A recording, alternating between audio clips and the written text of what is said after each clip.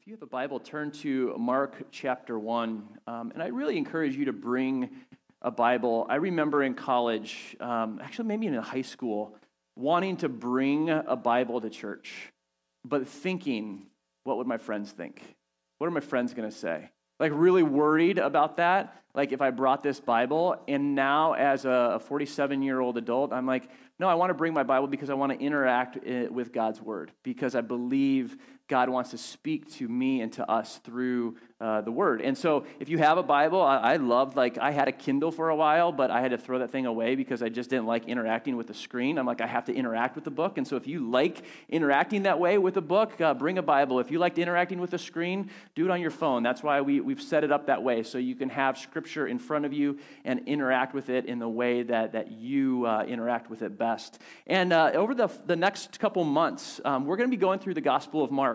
And we're starting in Mark chapter 1. And so if you want to look at, turn to Mark chapter 1, we're going to be at verse 16. And Mark is writing the Gospel of Mark. Mark is not one of the original 12 disciples. He's not one of Jesus' 12, but he was in that community that was around the 12. Mark was a close companion of Peter, and actually Mark is him writing down everything that Peter said to him about what happened with Jesus, what Jesus did, what Jesus taught. But Mark was also around the Christian community. We see in Acts chapter 12 that Mark's mom had a lot of Christians at her house to pray together, and so he was a part of this Christian community. And he breaks up the Gospel of Mark into two sections. The first 8 chapters is over the span of 3 years. It takes place in the northern region amongst the poor, and it's a lot of Jesus' miracles, and it's fast-paced, and a lot of like really kingdom things happen. Miracles happen, really fascinating stories. And so Mark chapter 1 through 8 takes place over the course of 3 years, and so we're going to navigate through that, and then it switches in Mark 8 to 9 through 16, focusing on Jesus going to Jerusalem and going to the cross. And so I envision the rest of this year being in those first 8 chapters of Mark and going through those nice and slowly. And so the Gospel of Mark starts off, and Jesus busts onto the scene in verse 15, and the first words that we hear Jesus say in Mark chapter 1, he says this: "The kingdom of God is at hand. Repent and believe in the gospel." Jesus comes and he says, repent and believe in the gospel. This repent word means to turn and go a different direction, to turn away from something and to go a different direction. And he says, repent and believe in the gospel. And I love this word gospel. I mean, we've used this word for many years, and this was a word that didn't originate in the church. It was actually in the culture. It was a word that they used on a regular basis, and this is what it meant. It was news that brings great joy. It was used in that day, and it meant history-making, life-shaping news, as opposed to just daily news that you see on a regular basis. Daily news like Michigan State lost again. You know, like that. Like that's just daily news. That's not breaking news. That's just like regular news, you know. But this is talking about breaking news. And sadly, you know what's funny about like our culture that we live in today? I feel like everything they try to get across is like breaking news. And they're like, oh, this is big breaking news. And it really isn't at the end of the day. It's like, oh, that was it? Just another loss or whatever. But the gospel is life-changing news. I love what Tim Keller says in his book, Jesus the King. He says this: gospel was news of some event that changed things in a meaningful way. Gospel is an announcement of something that has happened in history, something that has been done for you that changes your status forever. He goes on to say, gospel isn't good advice. It's life-changing, life-altering. I want you to think about that. It's life-changing, life-altering. God breaking into history, coming towards us in his son Jesus to reconcile us back to the Father, in relationship to the Father, not based on what we've done, but based on what Jesus has done. I mean, that is the gospel. That is life-changing. It's not just a little advice on how to fix up your life. It is life-changing. And this morning, I wonder, do we believe that the gospel is life-changing? Do we believe that the gospel really is good news? Do we sit down and be like, oh, this is life-altering. My status before Almighty God, if I believe in Jesus, has been changed forever. Is the gospel still good news to us? Does it still change our life on a daily basis? Does it still transform us every single day to say, oh, thank you, Jesus, for what you've done. I'm a new creation. Or has it become just another little bit of news? Something that we just add to our life. I want to chat this morning and look at what happened to the early disciples. And I want to talk about how the gospel needs to be life-changing to us. Needs to transform us from the inside out. How the gospel can be so freeing in our lives. I know one of the biggest lies that I've ever believed, and I've even said it as a little kid, and this statement is so far from the truth. It's a lie. It's up on the screen, and maybe you said this as a little kid. I said this as a little kid to people who would say things about me, who would say things to me. And it was this: sticks and stones may break my bones, but words will never hurt me. I remember hearing something about myself and kids saying things to me even as a little kid, and I would say, sticks and stones may break my bones, but words will never hurt me. That is so far from the truth. Words hurt. Because as a 47-year-old adult standing up here today, I can remember when I was in middle school. And I can remember growing wide before I grew tall. And because I looked different, I walked different, I ran different than others, people said things. And I can still remember the kids who said it. I still remember the words that teachers said to me, that I wasn't smart enough, that I wasn't skilled in writing or speaking. I remember teachers who told me that I wasn't going to amount to much. Also, I remember growing up in a small Dutch community and not having the last name of the big family being excluded and people saying things. I remember getting older and going to college and people saying things. I remember my parents saying things to me, and I love my parents, and my parents are wonderful people, but I was raised in this culture of performance where I would come home and I would show them my grades, and I'd be like, hey, I got a B. I'm like, I think this is pretty good. I got a B. I didn't fail. I got a B. Like, this isn't bad. And they're like, why wasn't it a B+? Why wasn't it an A-? Those are words that I still remember today. Words hurt.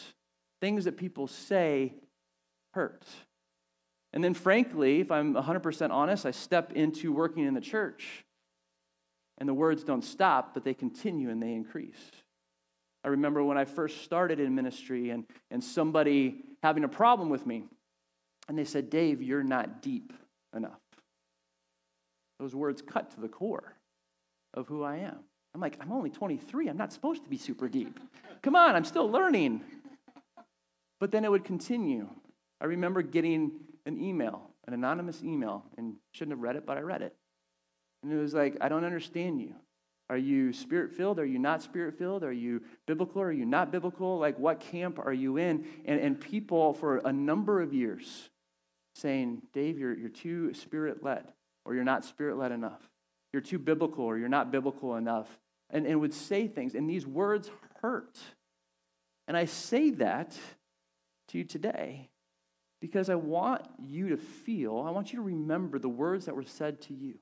Because words can shape our lives, and words hurt. But here's the thing. People have said things about me and said things to me, but it's nothing compared to the thoughts that I've had and the words that I've said to myself. Because I go through life, and I miss opportunities, and I beat myself up. Or I think of being a parent or a husband, and I'm like, I failed in this way or that way. And there's this running record in my mind and maybe in your mind of things that you could have done better, you should have done better, you wish you would have done better. Now, just a little side note, I'm totally fine. I'm not having a therapy session up here. I share that because I have experienced so much freedom in what I want to share today. And people sometimes will say, I think he's up there preaching to himself. Yep, I preach to myself every Sunday, and I preach to you as well every Sunday. And so I want to dive into the Word and just see, like, we are living in this performance culture. A performance culture where it's all about what have you done for me lately, or to try harder and to do more. And the gospel comes crashing in. And the most important thing for us as followers of Jesus is not our performance, but our position. Are we in Christ or are we not in Christ? And if we are in Christ, everything changes. Look at verse 16 of Mark chapter 1. And I'm going to read 3 different sections of Jesus coming to the first disciples. And there are things that we're going to learn from that. It says this in verse 16. Passing alongside the Sea of Galilee, he, Jesus, saw Simon and Andrew, the brother of Simon, casting a net into the sea, for they were fishermen. And Jesus said to them, "Follow me, and I will make you become fishers of men." And immediately they left their nets and followed him. And going on a little farther, he saw James the son of Zebedee and John his brother, who were in the boat mending the nets. And immediately he called them, and they left their father Zebedee in the boat with the hired servants and followed him. And then turn over to Mark chapter 2, verses 13 through 14. He, Jesus, went out again beside the sea, and all the crowd was coming to him, and he was teaching them. And as he passed by, he saw Levi, the son of Alphaeus, sitting at the tax booth. And he said to him, "Follow me." And he rose and he followed him. And then lastly, Mark chapter 3, verses 13 through 15. He went up on the mountainside and called to him those whom he desired. And they came to him. And he appointed 12, whom he also named apostles, so that they might be with him and he might send them out to preach and have authority to cast out demons. Looking at these 3 stories, Jesus picking his disciples. Let me ask you a question, and this is not a trick question. Who makes the first move? In this situation, who makes the first move? Jesus. We see it over and over again. Jesus sees the disciples, sees them fishing, sees Matthew or Levi, the tax collector, sitting in the booth. Jesus is praying for his disciples before. He sees them, and then he speaks. He says something to them. He says, "Follow me." This was unheard of in the first century because they, like us, lived in a culture of performance where you would constantly strive and try harder to impress people who were teachers or who were rabbis. Their culture was a culture based on performance, and this is the world that Jesus stepped into. And so if you were a kid, if you were a family who had kids, at about age 5 or 6, you would enter into this system of performance with good intentions, with a good desire. You wanted your kid, your children, to understand the words of God so that they wouldn't be tempted to go to the left or to the right, so that they wouldn't be swayed by the ways of the world. And so at 5 or 6 years old, you would send little Johnny or little Barry off to school. You would take a nice little picture, and they would say, "Hey, here's my first day of school." And they would go to the synagogue and learn the law. And the first day, the teacher would use a really visible sign. They would take honey and pour it all over the student's desk or all over the slate that they were writing on, and they would compare what they were going to teach to honey, which was the most delicious thing anybody could eat. And they would say, "May the words of God be like honey on your lips." And so they would want to teach these young little kids that God's word is to be treasured, is to be held onto, is to be lived out, because this is the way to have life. And so from the age of 6 all the way up to 10, little kids would work on memorizing the first 5 books of the Bible. The first 5 books of the Bible, all by memory. And by the time they were age 10, they would have the first 5 books of the Bible memorized. Isn't that amazing? Like that they have that ability to do that at age 10, to have everything up here, to have it memorized. I look at kids today, like 10, 11 years old, like there's no way they could do that. But then they go spout off lyrics from songs or movies or things like that. I'm like, oh, maybe we just have them think about other things instead of the things that really matter. They have the capability, maybe they're just a little distracted.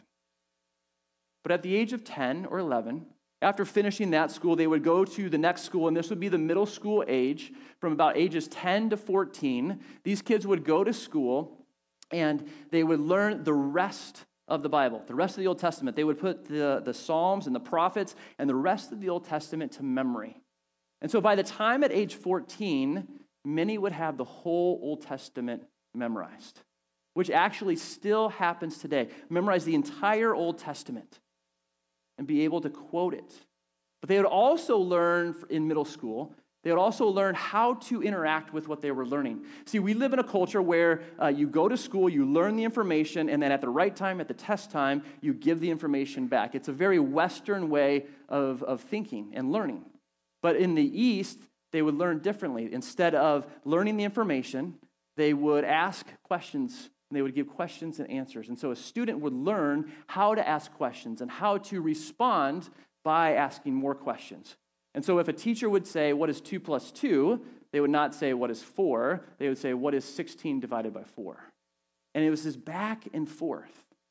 And in fact, Jesus was at age 12 when he went to the temple, when his parents lost him, when he was in the temple. And what did they say about Jesus? They were amazed by his questions and answers. So after you went through middle school, memorize the entire Old Testament, learn how to answer a question with another question, you would go on to high school. And the number one thing that people wanted to do back in the first century, it wasn't if you came to them and you said, hey, what do you want to be when you grow up? What is the best job that you could have? It wouldn't be, I want to be a professional baseball player or football player or anything like that. They would say, I would want to be a teacher. I want to be a teacher. That was the pinnacle.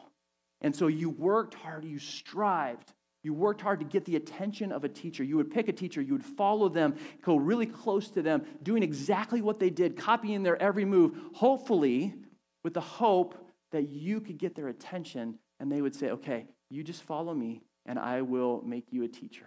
And they would invite you into a relationship where they would teach you the law.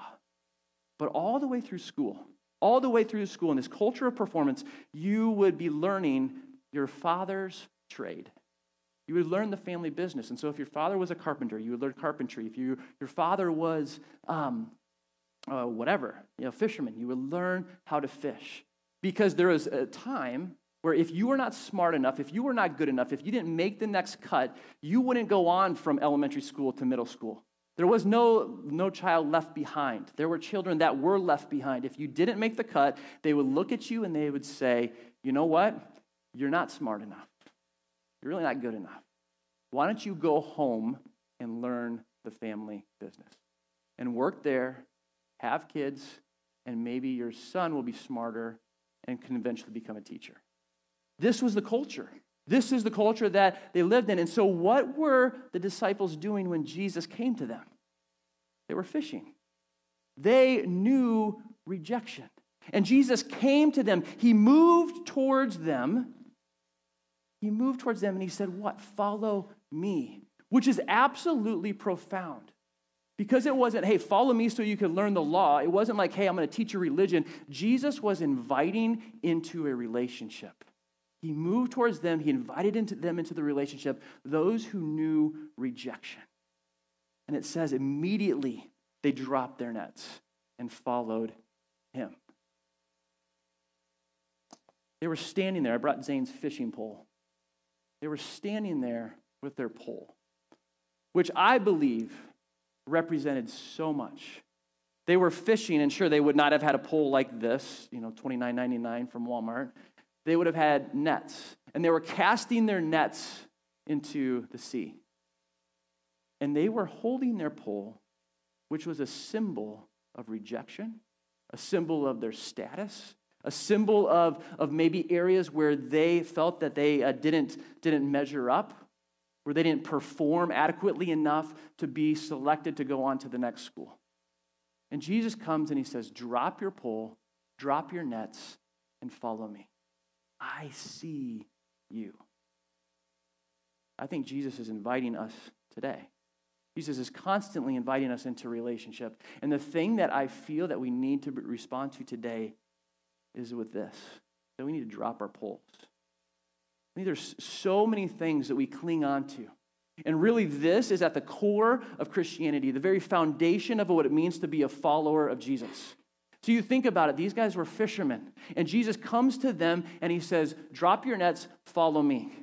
They exchanged their life. What happened on that day when they moved from being fishermen to followers of Jesus, when they went from being rejected by their culture to being in relationship with Jesus? Their identity changed. In an instant, their identity was transformed.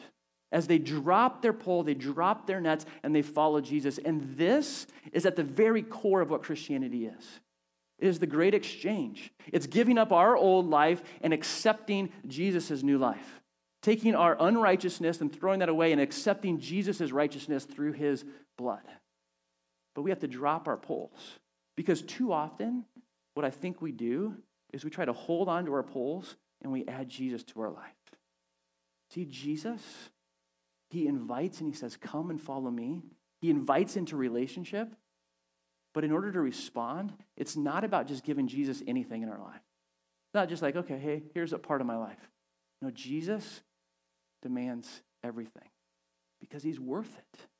He comes and he invites relationship, and these guys see this. And so they leave everything behind and follow Jesus. And I wonder today, have you dropped everything to follow Jesus? Or are you here today trying to hold on to the things of this world and all the desires and the lusts and all the things that this world offers? Are we trying to hold on to that and follow Jesus at the same time? Because it doesn't work. The only way to find freedom is to accept that relationship that Jesus invites us into, to drop our poles and to follow him. And I think in this picture, in this passage, we see clearly what it means to be a disciple or a follower of Jesus. It's total surrender to him. He invites us into that relationship where we become fishers of men, so there's mission, there's purpose, but it's not about just improving our lives. The gospel is not about self-improvement, but it's surrender completely to Jesus, and as we do so, we find life. The way in is to drop your pole. But I want to encourage us today, a second thing, don't pick up your pole. See, there is a temptation.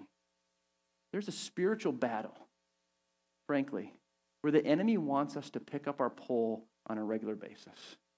The enemy wants us to grab what we used to find our identity in, whether it's failures or faults or whether it's achievements and accomplishments, things that we did really well. He wants us to grab our pole and say, hey, see, this is my identity.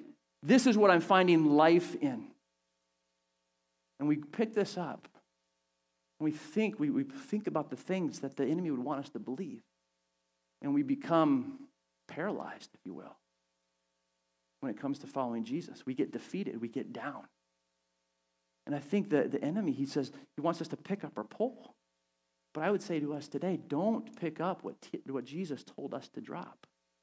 Don't pick up what Jesus told us to put down. This, and what this represents, is not our identity. See, the enemy wants you and I to think about our past, to focus on our past, to be so fixed there. The things that I shared with you, he wants you and I to be so focused on that, you know what, Dave, you're never going to amount to much. You're not smart enough. You're not good enough. All of those things. He wants me to think about that. He wants me to get focused on my past. But the way to get past that is, frankly, to remind the enemy of his past, that he's defeated, that he's been thrown down. And sure, he wreaks havoc in this world from time to time and in our lives, and we feel it and we experience, but we have to remind him that he's defeated, that he's working and operating from a place of defeat, not a place of victory. I love the passage in 1 Peter 5, verse 8, I believe it is, where it says, your enemy prowls around like a roaring lion, seeking those he wants to devour. I want you to think about a cat. Think about a lion. How do they operate? How do they stalk their prey? How do they move towards their prey? Do they do so with like a loud voice, with a loud roar? No, they're slow, they're quiet, they're stealth-like. A roaring lion is a lion that has been injured, that has been hurt.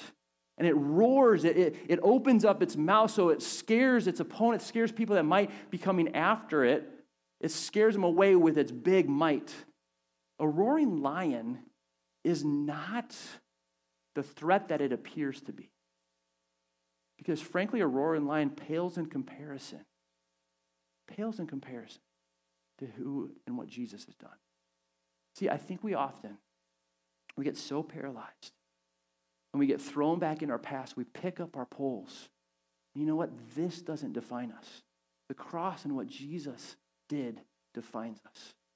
And we have to be strong in there. Mark 3, and the reason I wanted to read Mark 3 is because what does it say? It says Jesus picked those he desired. I want you to underline that. Think about that. The God of the universe desires you, desires to be in relationship with you, wants you. But what's the purpose of that?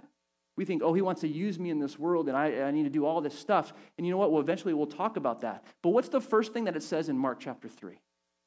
Why did he desire you? Why did he pick you? To be with you. He wants us to be with him. And the way to get strength on a daily basis is not to hurry up and go out and do a bunch of things. It's to simply sit and be with Jesus and be reminded that you are loved, that you are accepted, that you have every spiritual blessing in the heavenlies, that you have been given an inheritance, that God has poured on you blessing after blessing after blessing. To sit there and just to receive and remember all that we have been given in Jesus. That's how we get strength to fight a day. That's how we get strength to move on, is to sit and be with the one who desires us and says, oh, that is what you've done for me. I'm not what the people have said. I am who you say I am. Then the last thing that we need to do is encourage each other not to pick up our poles. Because I want you to look in Mark chapter 3. It says, here were the people that Jesus picked to be his disciples. This was a crazy group of people. This was a crazy community. I mean, we see that he selected fishermen, but he also selected a tax collector. Instantly, those two would have been opposed to one another. And they would have been fighting with each other. And I think that often happens in the church. We look at each other, and we're in this community, and sure, we might be a bunch of unschooled, ordinary people, people with backgrounds. But the thing that brings us together, the thing that we have in common, is actually the person that we have in common, and that's Jesus. And I think too often in the church, we can be critical of each other. We can look at each other's lives and be like, oh, they're not sharing the gospel that way, the way that you should. Or they're not praying the way that I think they should pray. We can be critical of each other. We can compete with one another. We can look at each other and be like, I'm doing better than that person or this person. We can get into conflict with one another. But the thing that the church needs to be about is telling people over and over again, don't pick up your pole. And we do that by reminding people of their identity in Jesus. A couple weeks ago at the men's Bible study, we sat in a circle and we just called out what we saw in one another. We called out gifting. We called out just the ways that we've seen the kingdom of God work in one another's lives. And that was so freeing. And I walked away from that night just thinking, why don't we do that on a regular basis? Why don't we do that with one another on a regular basis?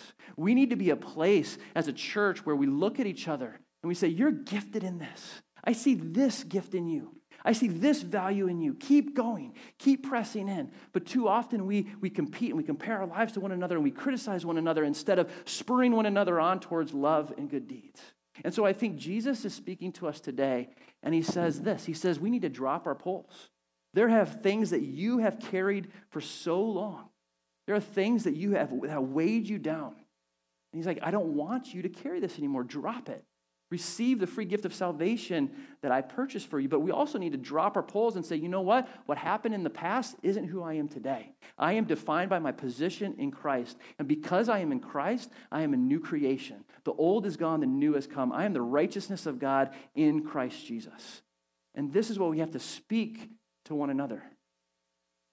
This is your identity. Jesus is your identity, not the pole, not whatever you are carrying. And so I believe that this morning, as I was praying for you guys this week, I do believe that there are things that you've never shared with people. There are weights that you carry. There are things that you have done that you are allowing to define yourself today. There are things that have been done to you that you are still allowing to define you today. And I would say this, the cross of Christ is big enough, not just to do away with it, but to demolish it. And I believe Jesus wants to bring freedom to people's lives today. And so here's what we're going to do. I would love Tyler and the team to get up and they're going to lead us. We're going to go into a time of worship. But the first song that we're going to sing is I Need You, right? Isn't that what it is? Lord, I need you. And I love a line in this song. And it says, righteousness is Christ in me. But even as we're singing this song, I think the chorus is a beautiful prayer of just, Jesus, I need you. I need you to lift this load. I need you to lift this thing that I've been carrying. And so I'm going to ask you to respond however you want to respond to this song. If you want to stand and sing, that's great. If you want to sit and reflect, that is great. But I also believe that there's some that just need prayer this morning. That you want to just be like, hey, pray for me because I have carried this for so long. I have allowed this to identify me. And I've never shared that. And I just want the Lord to move in a powerful way. And if that's you today, if you're here and you're being defined by something that somebody has said to you or something that somebody has done to you, and if you're bold enough, I'm not going to ask you to come forward for prayer or even in the back for prayer. I'm just going to ask you to just slip up a hand. And here's where I'm going to challenge the rest of us. If you see someone slipping up a hand, go to them and pray for them. As we're singing that song, if you just want prayer, I'm going to ask you just to raise your hand and allow people to pray for you. And then we're going to go into the next couple songs. But I want to pray, and then we'll transition to a time of worship and prayer.